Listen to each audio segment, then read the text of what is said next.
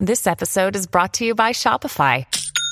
Forget the frustration of picking commerce platforms when you switch your business to Shopify, the global commerce platform that supercharges your selling wherever you sell. With Shopify, you'll harness the same intuitive features, trusted apps, and powerful analytics used by the world's leading brands. Sign up today for your $1 per month trial period at shopify.com/tech, all lowercase. That's shopify.com/tech.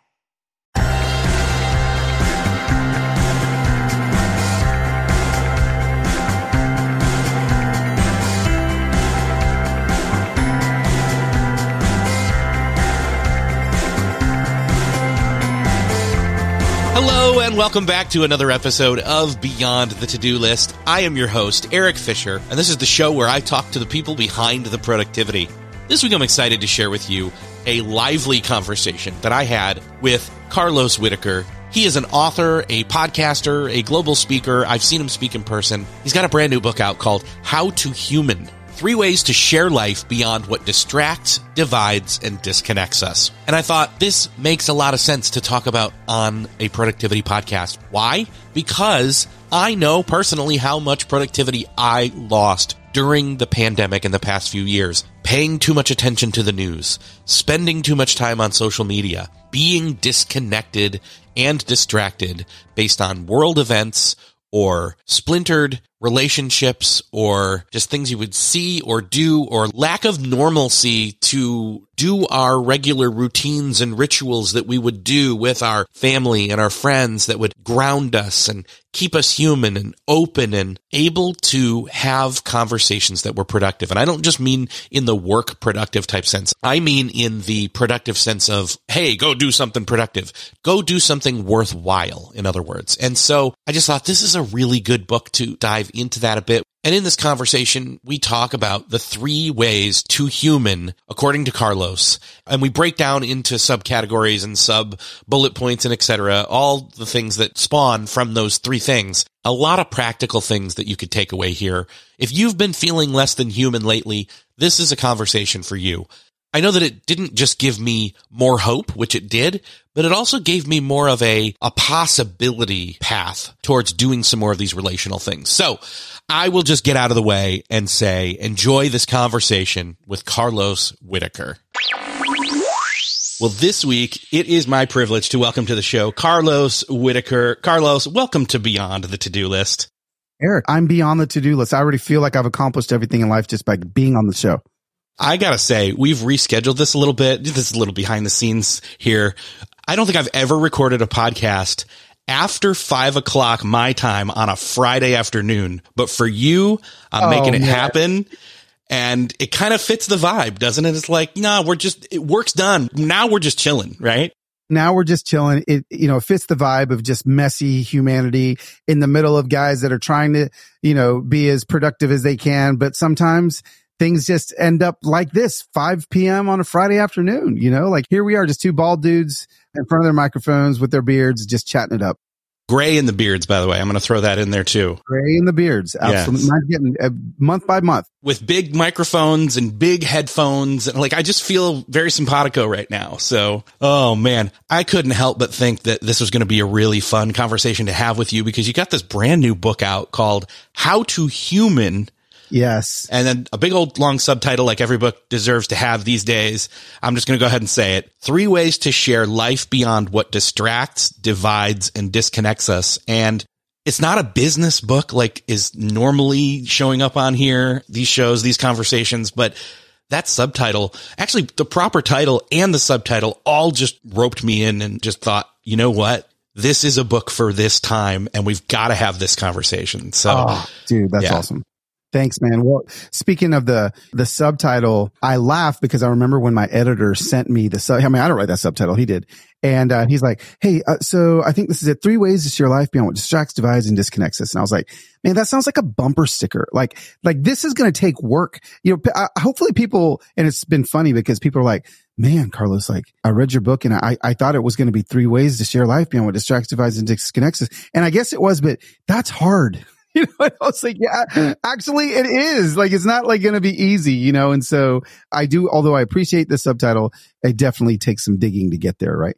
Well, and you know what? That's the rewarding part. This isn't an easy book to read. It's in your face. You're telling stories. You're sharing sermon notes, basically, and you are telling the truth, and your truth and all our truth. Like, here's the thing, and I want to ask you, what kind of led you to feel like this message, this topic at this time? But I think, we're all kind of on the same page right now. And I don't mean we're all on the same page, like in agreement. We're all on the same page as in like, we're all on the same page in this moment of history together. And we've been forced to reckon with that and, see that foreshadowing a little bit more than we ever have before. Absolutely. Gosh, man. And I share in the book that, if you even just say 2020 to anybody, there's a visceral reaction that just, it may show up in their face. It may just be the goosebumps on their arms. Like, it just is like almost a cuss word. Like, nobody, nobody wants to talk about it. You want to skip right over it or go way before it. And I just remember, I think during 2020, I was in the middle of having really messy, heavy, conversations about race and justice and all the things on my socials and on all the stages I spoke on. And so it was really heavy, but I remember being like, no, this is like, I got to fight for this justice and yada, yada, yada. And then I guess it was probably February of 2021. And that's when I was like, man, I'm tired. Like, I'm tired of looking at other people like they are the enemy. I'm tired of splitting humanity in half and being like, half y'all are knuckleheads and half of us figure it out, and I was like, there needs to be a conversation about how we do this again. Like, how do we get back to, and maybe we've never even been there, but how do we get to the place where we can human together well again, right? Like, we can do the human thing well. We can have disagreements well. We can end relationships well. All the things that we weren't doing well for 2 straight years.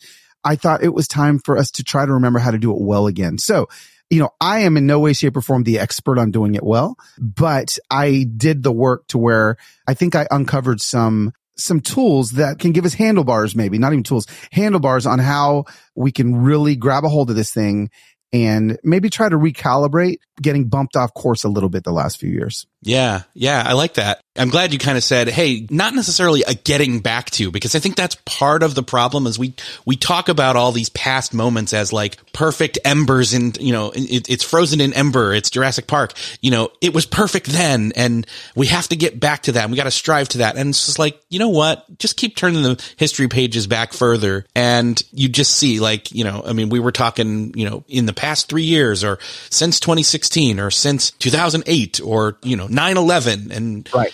Pick a date. We've all been divided and yet at the same time, not as divided as we think we are. We can buy into narratives and, things we see, hear, believe, etc., and insulate ourselves with like-minded people and not see others. And we'll get to that. But yeah, living by algorithms, in other words, in a way. And we are like we've all it is now is we just have access to more information. I mean, that's literally the only difference, literally, where we just know more about each other than we ever maybe were even supposed to know. So, even to simplify some of that, I think can bring some balm to our soul. Man, I'm glad you said that. It's not even just that we have more information and that we know more about each other. I think it's that we know more less important things about each other, right? We're not truly knowing somebody through a screen or through a touch screen or whatever. It can help. It gives us glimpses. They're snapshots, but that's not having a real conversation. No, it's not. And it's actually not even having a conversation. I try to tell people all the time, I don't care if you go back 20 times in a comment section with somebody else. It's actually not a true conversation. Like a conversation, there has to be breath and you have to be able to feel the wind in the other person's, coming out of their mouth in order for it to be a true conversation. It's not. So yeah, I think we fool ourselves into believing that, these 6 inches of LCD that we hold in our hands every day is truly being human. And it's just not. Yeah. I think that, some people are thinking, okay, so what does this have to do with a practical application of the word productivity or some kind of, again, I use that title for the show to have these long arms to reach out and grab all these different topics and things and how they apply. And for me, I'll just be honest. I'll bare my soul for a second here. Give me 30 seconds in a soapbox or a podcast mic. And I'll just say during the past 3 years, the pandemic really kind of put our lives under a microscope and zoomed in, and we realized that it wasn't all about how much time we were spending on work or how much time that we were spending online and prioritizing and checking our emails and, structuring our schedules the right way, that we were missing, especially when we had to lock down and to varying degrees do different things in a way we'd never thought of and think about things we never had to think of. Yeah. Isolation, loneliness, lack of connection, disconnection from family, whether that was from physical space or on the flip side of that, trapped with our family because we had to be, how to not just deal with it, but like seek out found family and real community, not just local, but like true living, breathing interaction, not just with like shared interests, but just taking care of each other. And that connection is a necessity, no matter whether you're an introvert or an extrovert or shy or outgoing or whatever, add all the other different viewpoints into the mix. Yeah. That was something that we all truly were, that we were human and we needed connection. And so as I'm going through it, I'm like, oh my gosh, it's kind of not whiplash, but like just a flashback. It's like a lost flashback to time on the island. And it's like, totally. We're stuck. No. We have to go back. Yeah, well, and we do. We have to, as hard as it is to go back and remember some of that stuff. I mean, I get that from so many people that have read the book. It's like, man, Carlos, like it was really uncomfortable. I don't think I want to remember some of that stuff. I don't think, let's just look ahead. But I feel like in order to heal ahead, we've got to look backwards. We've got to look back at the collective trauma that we went through. And, and again, like the book isn't just all about 2020. I go back to different spaces, but I do believe that, just like you said, there was something in what we went through together that really shook the core of our humanity, shook the core of, we're all pandemic rookies. Everyone's acting like they knew what they were doing. Nobody knew what they were doing. We were all trying to figure it out. And that's the first time ever in any of our lives that we had to, like, as a planet, figure out something together like that. And so I think there were some beautiful things that came out of it. I say all the time that, like, my family, I know this wasn't the case, and we're blessed that none of us got extremely ill during the pandemic. But, I remember those 6-7 weeks of lockdown is like, for us, I live in Tennessee, right? So like Tennessee, they didn't even think COVID happened here, right? So here we were locked down, but we're like taking walks together as a family, and we're like playing board games every night. And my teenagers, who normally I probably wouldn't have even seen their senior year of high school, suddenly we had all this accelerated family time that, there was some beautiful things in humanity that was able to come out of it. But I do think that we do need to be recalibrated and maybe just realigned back to maybe this is a great time to purposely figure out how we do this again, right before 2 years before another election. Let's get ourselves ready. Let's get our tool belts ready. And when it gets time for your Aunt Nancy that posts that thing on Facebook that drives you freaking crazy, maybe you can have some tools in the belt that doesn't destroy your relationship. Man, how did you know I have an Aunt Nancy? There you go. We all do. Oh, man. So in the book, you talk about, and it's kind of alluded to in the subtitle, life beyond what distracts, divides, and disconnects us. And there's kind of a correlating almost word for each of those things in the book. It's the three things, and it's be, see, and free. They alliterate, but they're not like all this. They don't all start with the same letter, which is great. I love that you kind of broke that up, went different from other people. Let's talk a little bit about be, because I know that, some people are going to be shook by the title saying, how to human, and think, wait, you should have said how to be human. Right. But, right. No, the human, we're using human as the verb here. And so how do we be truly who we were created to be, right? Like I do believe, I'm a man of faith. A lot of people that follow me aren't, but they know that is part of who I am. So that is part of who I am being when I am being who I'm supposed to be. And, I really try to get people to realize that there's parts of us that we're ashamed of.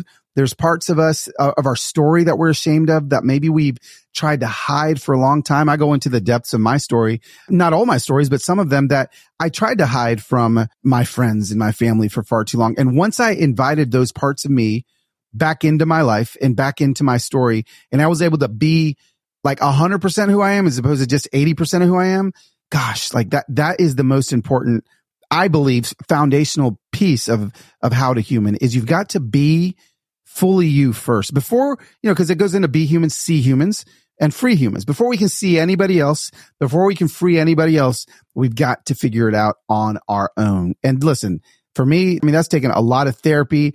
That's taken a lot of inner healing. That's taken a lot of me looking at parts of myself in my story I've not wanted to look at. But this first section of the book really is about that reconnection with who maybe a lot of us, I think of the people that listen to your podcast, if they're productivity nerds, if they're entrepreneurs, if they're people that are like, I'm one of those people, right? And so like, I know that my identity can suddenly get wrapped up in a lot of other things besides what it really needs to be in. So it's like, oh, no, people are going to see me as the author with 4 books and, all the things that kind of got me there. It's like, actually, no, like what if all that stuff went away? Who am I going to be? So it's just a foundational piece of the puzzle is being human, slowing down, like removing more distractions that we have in our lives. And, for guys like us that love things that distract us, we may not think that when we're doing it, they distract us, but I think we can all be fair and say that, yes, a lot of these tools that we use for business and for, at least for me, like all of my little systems and Evernotes and all the things that I used before, like they can become a really big distraction to even being productive sometimes gets in the way of being human, Again, I'm just kind of poking the bear when talking to your listeners, but like, how about this? How about Carlos saying like, hey, what if you're actually not being as human as you can be because you are so productive? What if being human is slowing down, lowering the volume of life? All of those things I think can help us get there, get to being. Slowing down is productive. It is. Yes. We've believed that myth, right? Yeah. One of the things that, I don't want to keep going back to pandemic time, but one of the things that I think really brought to a higher level of awareness out of the depths of our subconscious was this concept of being, because we're so wrapped up in doing instead of being. And we equate what we've done and what we do and, who we're doing it with as our identity instead of who we really are and who we were made to be and who we're striving to dig deeper to that who we were made to be as we're on our journey, and the slowing down starts to, oh, wait, I don't know that I like this part of me or that thing that happened to me, that trauma, that, that story, that part of the journey.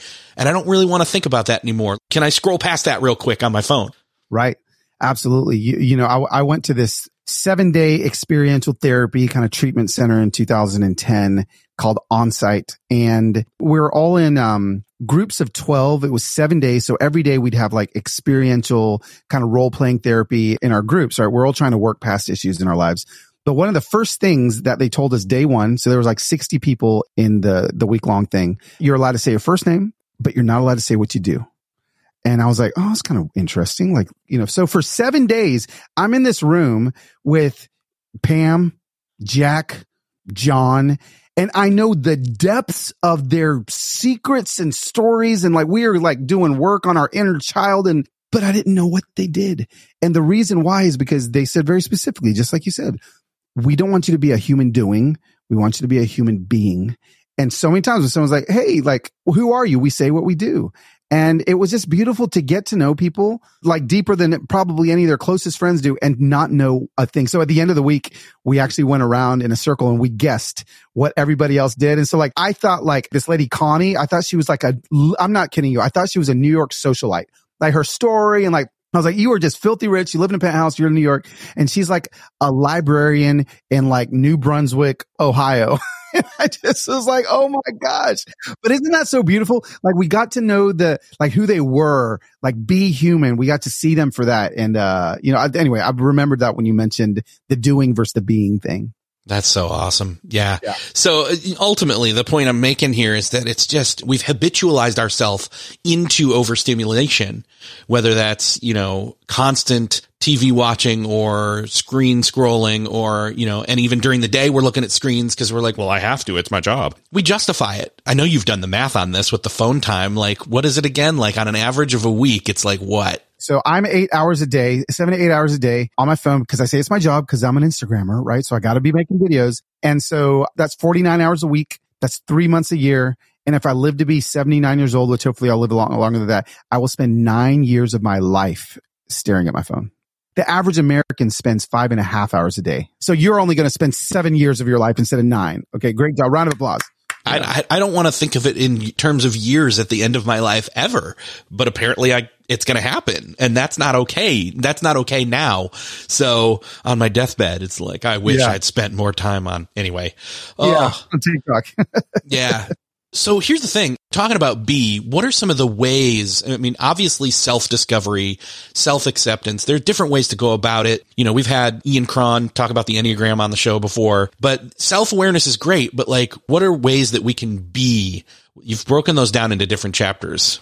Yeah. You know, like in there, you know, I talk about being compassion, right? So like, that's a piece that is, you know, it is difficult for a certain type of individual to feel like they've got, you know, a lot of compassion. But I feel like it's so important for us to do that, to literally like to be compassionate. I think I actually have my book in front of me so I can remember my chapters, but I've got be love, be compassion, be you, be wonder. We've lost so much wonder in the day and age that we're at. And like, there's so much humanity in wonder, right? So, I mean, again, I don't know how old you are, but so I'm 49 years old, and I just rewind back to my childhood in the 80s.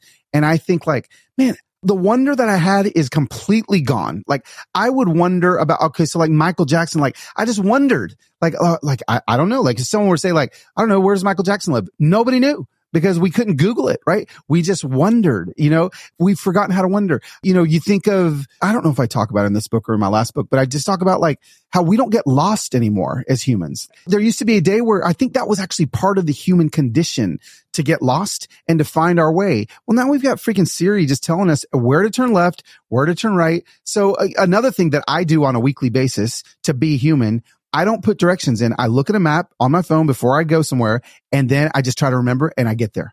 And it is so fun. And I'm like, oh my gosh, this is what it feels like to get lost. Wait, do I go north here? Do I go south? You know, and then like that is part of being human, and we've lost touch with those things. You know, remember MapQuest? We used to have to like print out directions like on a printer before we went somewhere. And then we're looking at the MapQuest as we're going. Those are the pieces of being human that I think we have to like intentionally go back to. I mean, again, more handlebars, real simple.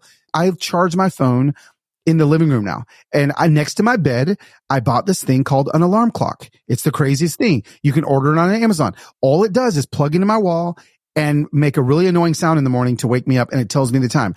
I don't like stare at it for 2 hours before I go to bed like I did my phone, right? So like, what are little things you can do to get back to being human again? Oh, there are so many different ways to jump into this being part of it in the book, but I definitely want to make sure we spend some time on the next one, which is see and seeing. This is, I think there's a little bit of internal seeing in the B section for sure, but I think C is very much like an outward, like, okay, where am I and who am I with and what am I seeing? And I think that, this is one that really came to play. Again, back to the pandemic. This is one of those things where it's like, again, we were seeing through screens. We were seeing, unless we were immediately with people, we were seeing through lenses, basically.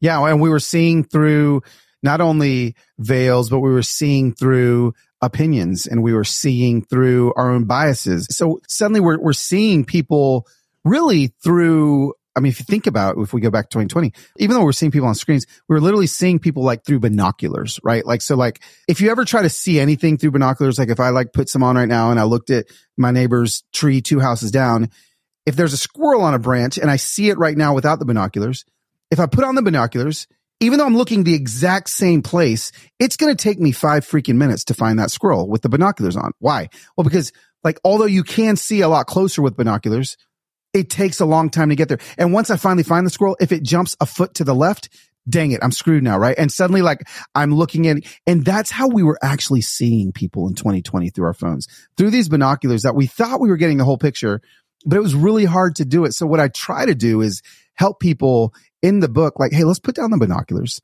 Let's put down the phones and let's start seeing people like face to face. Let's move close to them. Like proximity is vital in truly seeing somebody. You know, you have someone who's like going off in your DMs or in a comment section, or your Aunt Nancy or whoever we're talking about here. You're never going to truly see them online. Truly, you just aren't. Like, you're going to have to put down whatever device it is and get face to face. And it is so hard. It's so hard to paint the picture of who we think they are when we're face to face with them. You know, it just is. And so, yeah, that seeing piece is probably where the rubber starts meeting the road a little bit in the book. And I start to maybe press on a little bit of toes, push some buttons like, hey man, what's it going to take for you to actually see people that don't look like you, don't vote like you, don't love like you, like all of these things that are like super hot topics. Yeah, we've got to see them too. So I hope that I accomplish the task of helping people navigate how to do that a little bit better. Still searching for a great candidate for your company? Don't search, just match with Indeed. Indeed is your matching and hiring platform with over 350 million global monthly visitors, according to Indeed data, and a matching engine that helps you find quality candidates fast. Ditch that busy work. Instead, use Indeed for scheduling, screening, and messaging so you can connect with candidates faster. I wish I had Indeed when I was in the hiring process in roles in the past, because it is a slow, arduous headache of a process to find the right people, or at least it used to be. Join more than 3.5 million businesses worldwide that use Indeed to find and hire great talent fast. In fact, in the minute I've been talking to you, 23 hires were made on Indeed, according to Indeed data worldwide. And listeners of the show will get a $75 sponsored job credit to get your jobs more visibility at Indeed.com/to-do list. Just go to Indeed.com/to-do list right now and support our show by saying you heard about Indeed on this podcast. Indeed.com/to-do list. Terms and conditions apply. Need to hire? You need Indeed. What's something that works so well, it basically feels like magic? For me, I'm thinking air conditioning, noise canceling headphones, definitely. Meeting-free Fridays? What about selling with Shopify?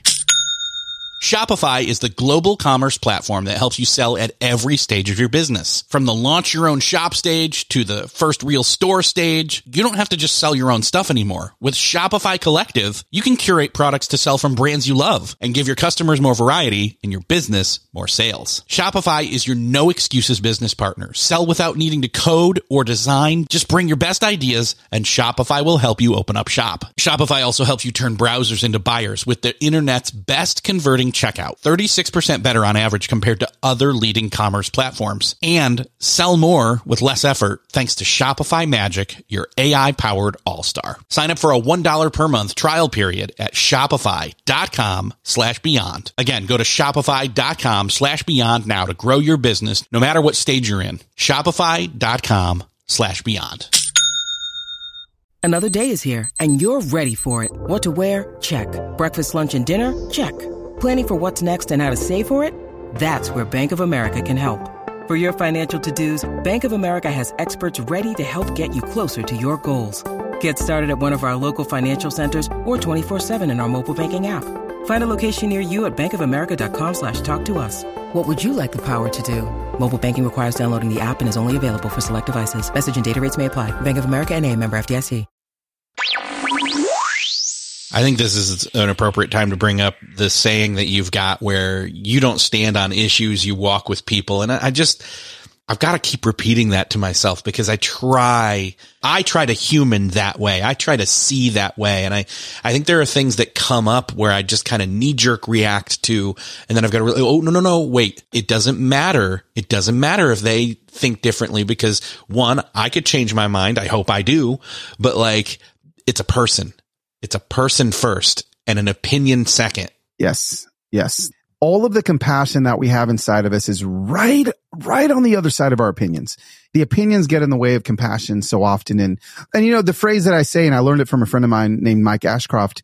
He's a pastor in South Carolina. I just remember he told me like 15 years ago, I said, where do you stand on this issue? He's like, I don't stand on issues, man. I walk with people. And I was like, whoa, wait a second. What does that mean? Like, how do you do that? And it just became the way that I wanted to live because I realized, just like you said, every single issue is actually a person. And so, you know, I walk with them. So when people ask me, hey, Carlos, what's your opinion on this? Where do you stand on this? It is my go-to line. And it isn't a bumper sticker. Like, it's hard to do. And again, I'm having to walk with people that, man, like I vehemently disagree with. with a lot of things, but I'm not just going to make my mind up based on a couple podcast episodes and what my favorite news anchor tells me to believe. I've got to walk with them in order to truly. And guess what? If I walk with them and I don't change my mind, that's not the purpose of walking with them. The purpose of walking with them isn't to turn your back on your values. It's to turn your heart towards them. And that's just it. That's what I'm trying to help people with is, yeah, walk with people, see people, but don't see them through a telescope or binoculars. You know, you're actually going to have to walk up to them in order for that to happen. Yeah. You share so many different stories in the book about just you're friends with somebody, but their view is this, and you don't say where you fall on a spectrum of belief when it comes to that thing, but you just kind of say, we don't disagree, but we're friends. And I just love hearing that over and over again. There's one story that I really in particular liked, and it kind of grabbed me, where you walk across the street to a neighbor, and it's the bunny story. I thought maybe that would be fun to tell here. Yeah. Well, it's a see people story, right? It's a story where I had to get close to somebody in order to truly see them. I'd been looking at them through my binoculars, quote unquote, not really, because that's kind of creepy, but it was summer 2020, man. I was in the middle of teaching every day on race and racial bias and like helping, the white community that follows me and trusts me walk with people that look like me every day. And so, I mean, I was tired, man. Like it was like George Floyd had just happened. There were marches happening everywhere and I was tired. And so here I am in my neighborhood and, people are still pretty much at home at this point. And all my neighbors, like I'm friends with, like I'd become friends and we lived in this house a few years by this point. But there was this one just kind of old crotchety white dude that lived across the street from me. And he lived by himself unless he, had his wife hostage in there. I'd never seen her in a few years. So I would just see him every day coming in and out. And I tried my hardest to like be friends with this guy. Like I'd like smile. Now, again, not be friends, but just acknowledge him. I'd smile at him, wave at him when we get our mail together. Literally, we're standing like 12 feet apart from each other. I'd wave and say hi. He'd never wave back. He'd never look at me. And I just thought, my reality of living in the South as a black man and this old white dude that had his big American flag on his front door, I had a bias built up against him because of the real stories that had happened to me. Now, the reason why is because out of the, I don't know how many times, 12 times or so that I'd been called the N-word here in the Nashville vicinity over the last decade, every single time the dude that had called me that had looked just like my neighbor. Like they were old, they were white, and they had an American flag on their torso or their bumper, their truck or something. So although I like old dudes, I like white dudes, I like American flags, the three of them mixed together triggered me, right? So here I built a story over years that this is just a racist dude that doesn't like me. And so here we are, summer 2020. I haven't talked to this guy ever. He walks out of his front door and he's got a can of paint. And I was like, it was kind of weird. Why is he walking into his yard with paint? And right in the middle of the yard, he had these two porcelain bunnies, like the kind of like little statues. Kind of like gnomes. Other people have gnomes and things. Yeah. And your grandma has in her backyard, right? Like those kind of things. So he kneels down in front of the two bunnies and he takes his paintbrush out and he kneels down and starts painting one of them. And I was like, oh, it's kind of weird. And he's painting it black. And I was like, okay, so it must be like old man paint your bunny black day. Like, I don't know what's happening. It was just weird, whatever. So he finishes painting it and I'm ready for him to paint the other one. And I'm just watching him from my little porch swing, but he doesn't paint the other one. He just puts the paintbrush back in the paint can and he gets up and he goes inside. I was like, why in the world did he do that? So I called my wife out and I was like, babe, look, like weird old white dude just painted one of those bunnies black. Why do you think he did that? And she goes, well, why don't you go ask him? And I was like, oh, well, there's a thought, but I don't want to because why would I do that? Right. And I was like, wait a second. Here's the whole see human piece. Here's the whole put off your binoculars and walk across face to face with someone. So the next day I see him out. I can't remember what he's doing, but I was like, okay, I'm going to do it. So I started I hit roll on my phone, like camera, and started recording because it's 2020. I'm recording any interactions with white dudes. And so I'm recording it. I walk across the street and I'm like, hey man, my name's Carlos. I live across the street, as if he didn't know. We say stupid things when we're nervous, but I was like, I live across the street. And he stops and he smiles as big as ever. And he's like, well, hi there. My name's James. I've only lived here since 1960, whatever. And I was like, oh my gosh, like he's already in a matter of seconds smashing every storyline that I had written in my head because I chose to walk across and see him. So I asked him, well, James, like, why'd you paint your bunny black? And I'll just never forget. He's like, well, with everything that's going on in the country, my parents, they hired a black woman when I was a little kid. She was a servant And she taught me how to make my bed, brush my teeth, read and write. She taught me everything. And I can't imagine anyone thinking any differently about her than they do about me. So this is just kind of my way of softly saying what I believe and that your life matters. And I just remember, man, like my jaw was probably just gaping open, bugs probably in my mouth at this point. Cause I'm like, what just happened? Like everything I believed about this dude was completely wrong. And all it took was me walking 12 feet across the street. And I started to apply that to all parts of my life and just thinking, how many other people have I painted stories about that I haven't walked 12 feet to actually find out and see who they are? So yeah, I mean, that was that story. It changed my life. You know, the video ended up going viral because I asked him the next morning. I was like, hey, so I just want to let you know, like I secretly recorded you while we were, you know, and I was like, I posted on my Instagram, and he's like, what's Instagram? And I was like, just some people that follow me. He's like, yeah. Well, the video like ended up going viral, and like he was on the news, and like we had all these like Inside Edition was here. He was like, dude, I'm just trying to live my best retired life. But it was awesome, man. And yeah, it's a great human story. That's awesome. I love hearing that story. I've heard you tell it a couple different times, and I'm thinking just, man, the way that I want to say this, the important thing isn't that, well, there's two important things. One is you got out of your comfort zone, which I know that's a trite kind of statement, but like you allowed yourself, you forced yourself even, dare I say, you listened to your wife. That can be uncomfortable. Yeah. You walked across the street because she said so. She brought up like, why don't you go ask him? And it's like, how dumb do we feel when we don't even think to like, well, that was obvious. Seriously. Yes. So one lesson is listen to your wife. Number two, go across the street and get uncomfortable and talk with people in proximity. Yes. But then the other piece is really just, you had this story in your head. This is John Acuff, Soundtracks book all over again. You had this story written, and you went over and you found out you were listening to the wrong song. Listening to the wrong song. I had the wrong record on the record player. It was all wrong. And it was actually more beautiful than I ever thought that the soundtrack was actually playing. If I would have just freaking walked across the street, I would have realized it, but I never did, you know? And so, yeah. And I want to also say this, like, I know that as easy as it is for me to tell that story, and as easy as it is for me to be like, just walk across the street, man, just 12 steps, like go see somebody. I know that it was 6 years of me living here before I did that. So like I know that it's not truly just something you can just do, but maybe it's going to be hearing this conversation with you and me for one of your listeners to go, okay, this was the push that I needed. I'm going to go do it. And then DM us and let us know like what soundtrack did change, what story did change, and how did you find a little bit of freedom because you saw somebody differently than you thought. It's the what about Bob baby steps to 4:00.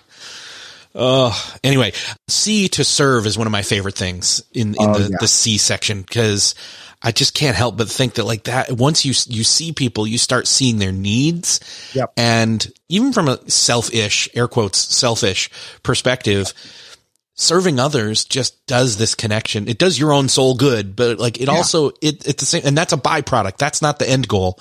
The end goal is just to like, look, there's connection. There's room to give, and it doesn't take you giving a lot for it to make a huge impact on somebody else. It doesn't take you giving a lot. It doesn't take you serving a lot. You know, it doesn't take a lot of time. Like, and yes, you know, when you see somebody else, we think, okay, because I try to do this all the time. Like, I'm like, okay, I want to see them so they feel seen, right? Obviously, that's the point. But when we do truly see somebody, like I did James, right? My neighbor across the street, like we're actually the ones that I feel like get the benefit out of it. So like when we do serve somebody else, there's like PhD studies that have been done about people that volunteer their time and that serve other people that show they're truly happier people than people that don't. And so like we actually get benefit from seeing people. Like we get some of that benefit.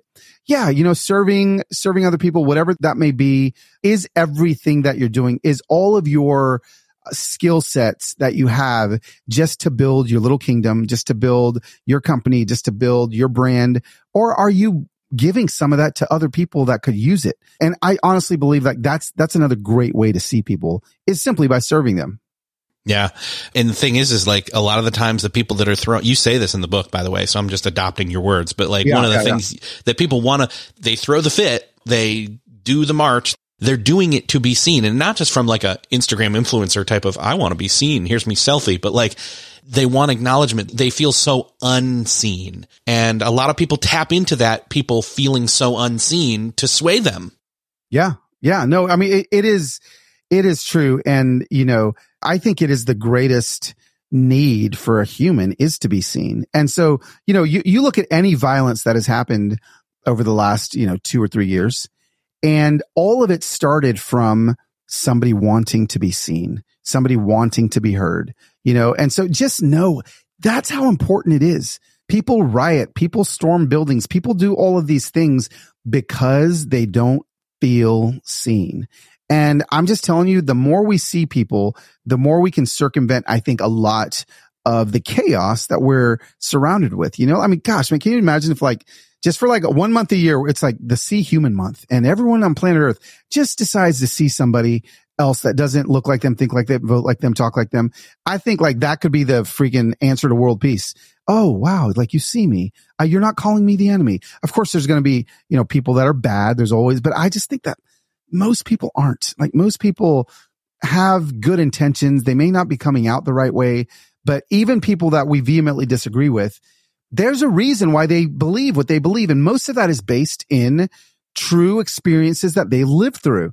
So that's how I like to approach a lot of seeing people that I don't agree with. Well, okay, let me hear really truly why it is they believe what they believe. And normally when I listen to understand, not to reply, and I'm really listening to understand, man, I start learning some stuff, and I'm like, I may not completely change my mind, but you've actually, by me seeing you've actually allowed me to see some things that I never would have seen before. Yeah.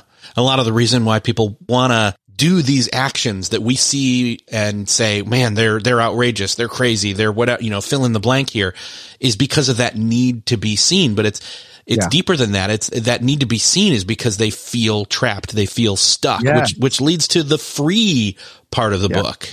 Yeah. Yeah. We'll see people, be human, see humans, free humans. So if we truly want to, that for our seeing to do the work and to actually see it move the needle, we have to risk a little bit. We have to get even more uncomfortable. And, I mean, I love where you just ended the last C section is people do these things.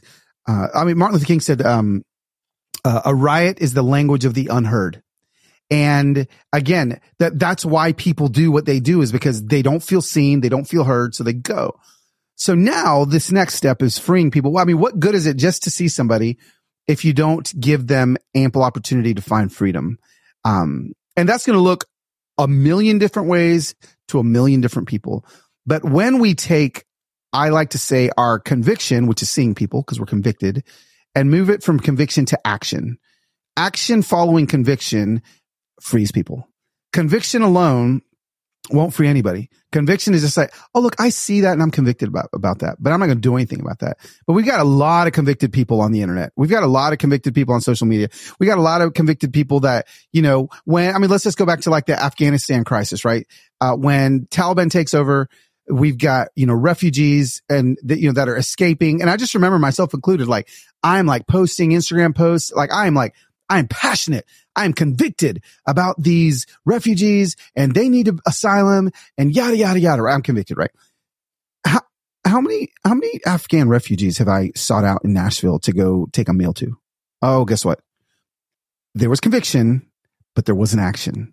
So how in the world are we going to free people unless we actually place action behind our conviction? And listen, I'm not just talking about that. All of us are very convicted. We live in a very conviction-filled society. But in order to free somebody, man, we're going to have to do the work. We're going to have to really get uncomfortable. We're going to have to get even closer than just seeing somebody 1 foot away. Sometimes freeing them is going to take lifting them up, picking them up and moving them somewhere that they can't get on their own. And now we're talking about doing even more work. So that's why, I say, 3 ways to share life beyond what distracts, divides, and disconnects us is such a fluffy subtitle because it's no, man, I'm actually, I'm asking you to do some work. This is going to be difficult. Because I am asking us to free people that we vehemently disagree with. like helping these people. Like this is where we've got to get back to, in order to, and we see it in moments of society. We see people freeing people, without hesitation in the blink of an eye. And it's always that human reaction of rescue. I tell a story at the beginning of the book of when I was getting my haircut at a barbershop, and a kid got kidnapped in the mall, and all these people went chasing after him. All these dudes were like running. I mean, I just remember seeing my barber left the barbershop, and they're all running. And, looking back, cause I asked my mom to refresh my memory when I was writing the book about it. She was describing all of the men that chased this kidnapper. And when she was describing them, this is in the 80s in Georgia, like they all look completely different. There was like skinny white dudes. There's like big black dudes. There was some like Armenian guys. They were, and why I told that story is because nobody like held a meeting. Like, hey, like who'd you vote for? Like let's figure out, like where we stand on all these issues before we come together and chase after the kidnapper. No, they just did. It was a reaction. It was a reflex that just came out of them. And that's what I think we've got to get back to freeing people, is just doing it. Like stop the, let's figure out where we stand on issues and just run after the bad guys, right? Like let's just get back to the essence of our humanity, who we are. And I think that's, the beginning of how we can start to free people. Yeah. For some people, they don't necessarily know, like they're thinking, okay, well, what do I need to be freed from? Or who are these people I'm seeing?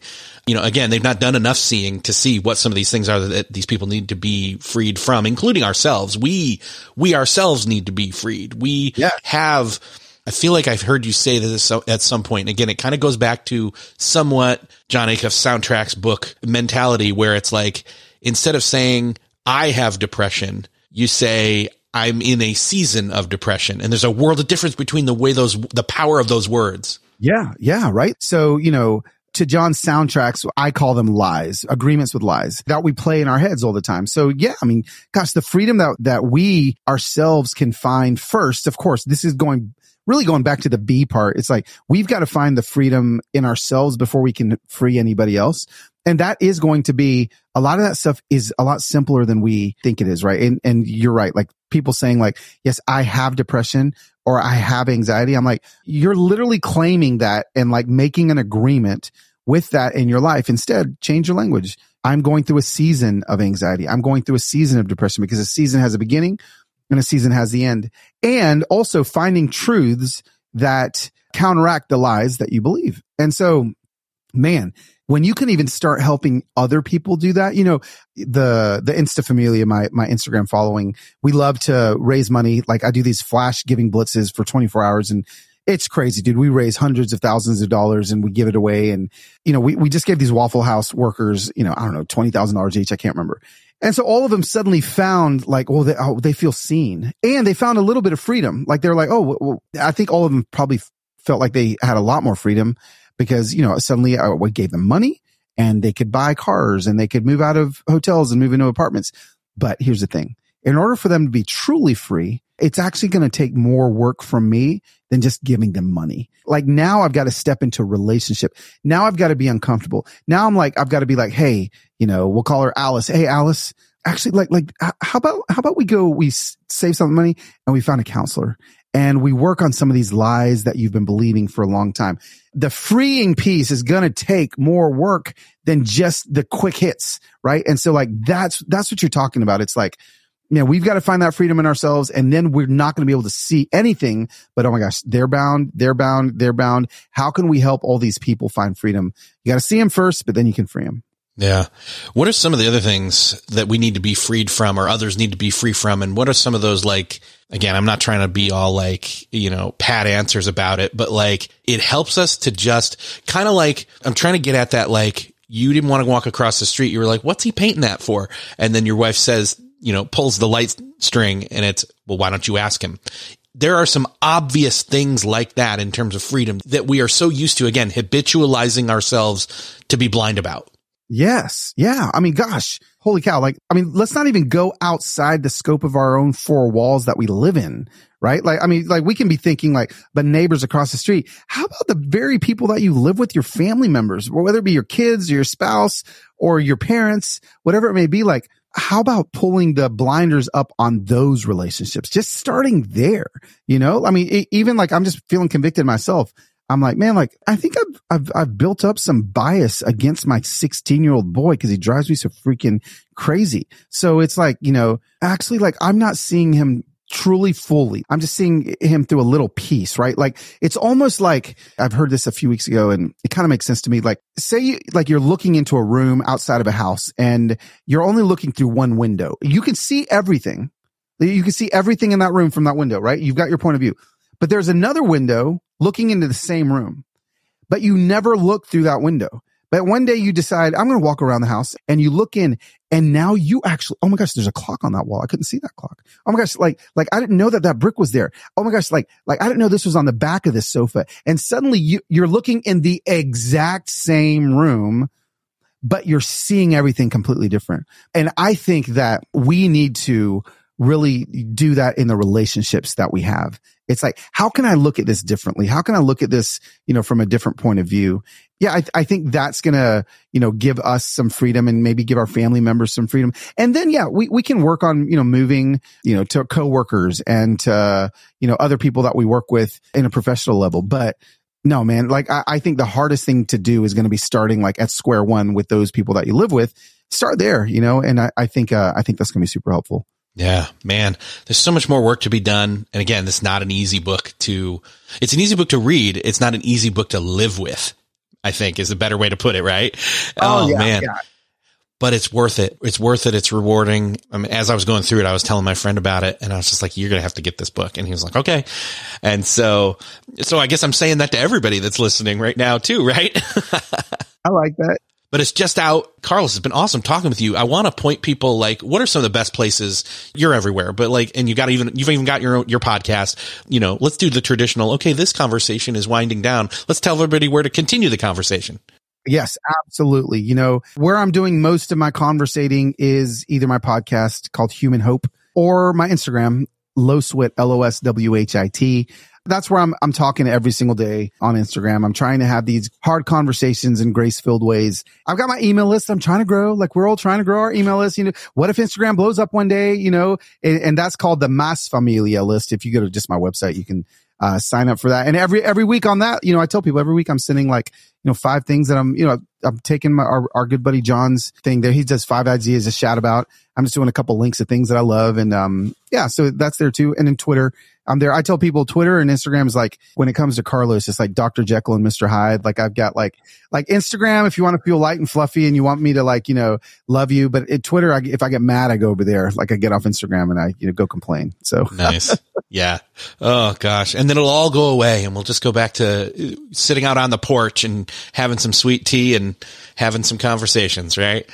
I love it. Awesome. Carlos, great talking with you. Thank you so much for being here. And I'll link up to all the things you just said in the show notes so everybody can find you and keep checking in and talking.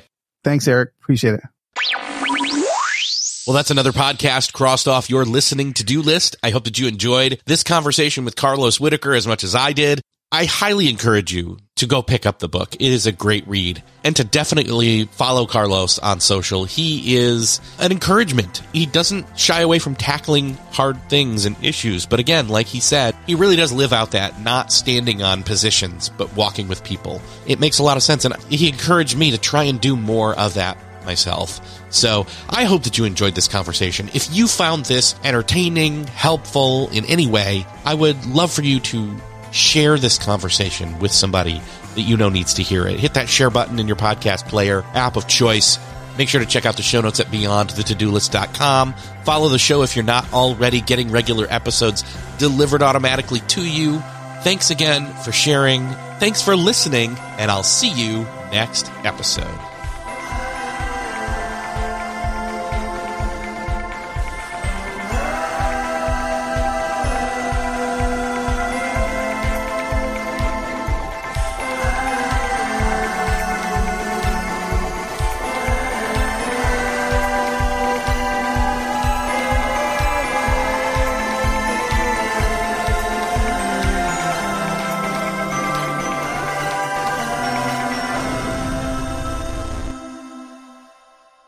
Hey, thanks for listening to the end. If you're looking for a show to start helping you apply these productivity lessons on your business, check out Millionaire University. It's real lessons from real entrepreneurs teaching you what you need to know to improve your business or start one if you've been putting it off. It covers all aspects of business, from starting, marketing, growing, managing, and everything in between, wearing all the hats. And as an added bonus, I am conducting a number of those conversations, those interviews, so you'll fit right in. Again, that's Millionaire University. Just search for it in Apple Podcasts, Spotify, or wherever you're listening to this podcast.